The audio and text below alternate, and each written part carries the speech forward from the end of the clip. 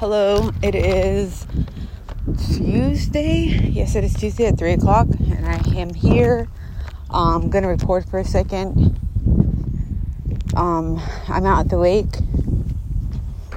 and if the recording is a little muffled, I apologize. But I'll say a quick prayer that God bless this time that I get to talk to you guys. Heavenly Father, I come before your throne, Lord Jesus, humbly. And I thank you for your goodness that you have given us in this earth to get to see your beauty.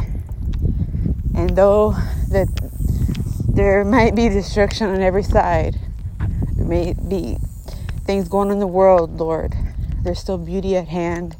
And you're saying, and I'm standing on trusting you, Father, in this season and seeing the beauty that is here. And I thank you for it.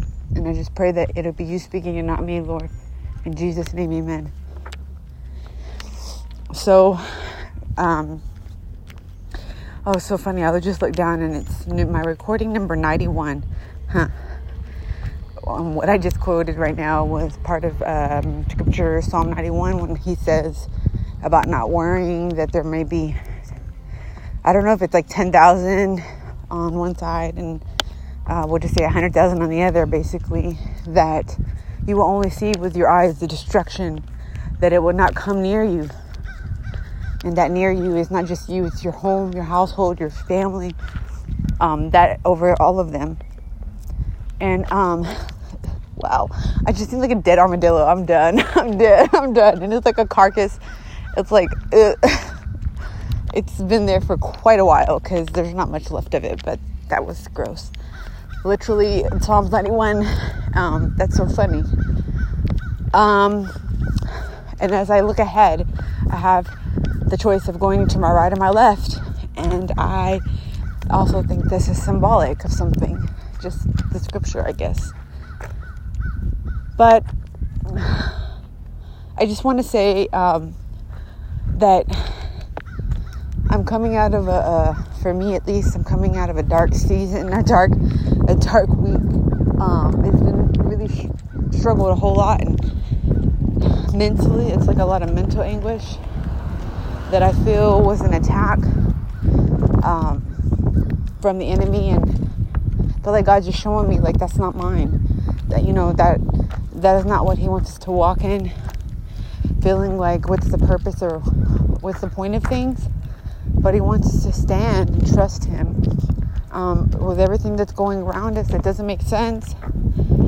Even in so, he wants us as believers to look different than the world. And the enemy wants us to make us look all alike. He wants the other people who are not saved yet to look at us and see no difference. But God's saying you are different.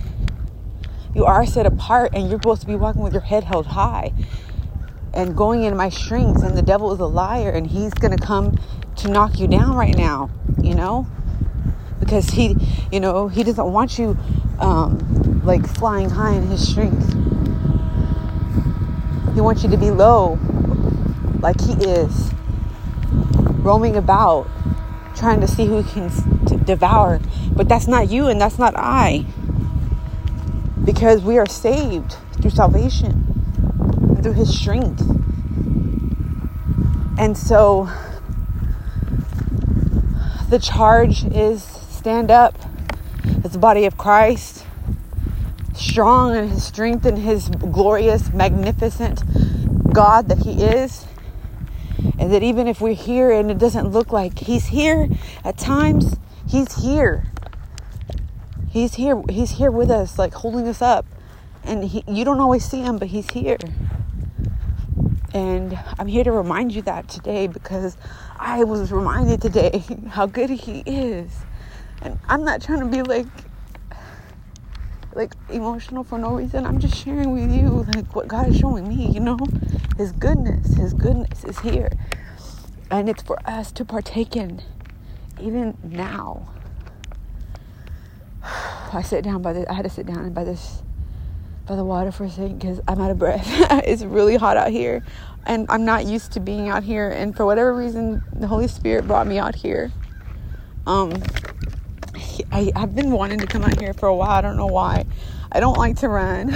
God knows it.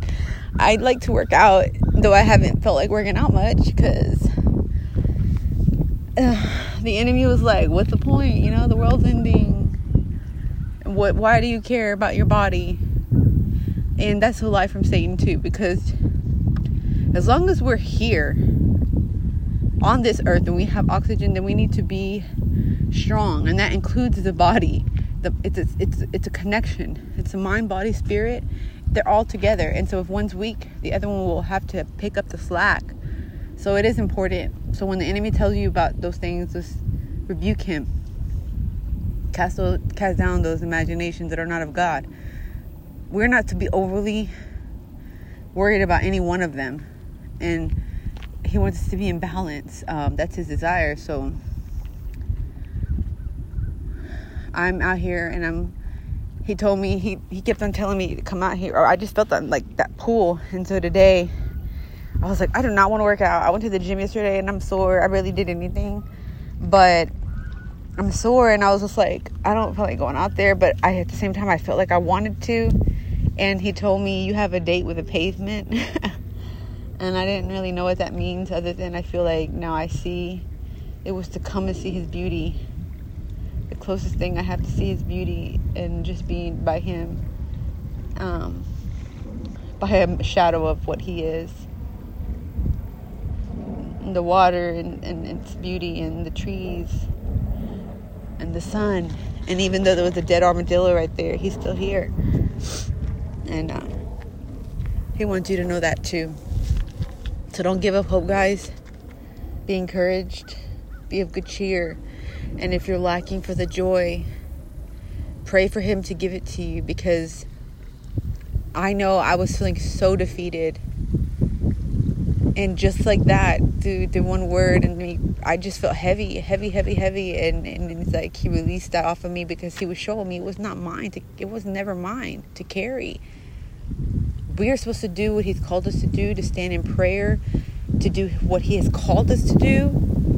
But in the meantime, you still do it in joy and happiness. Or else, how do you look any different than everybody else? And the answer is you won't.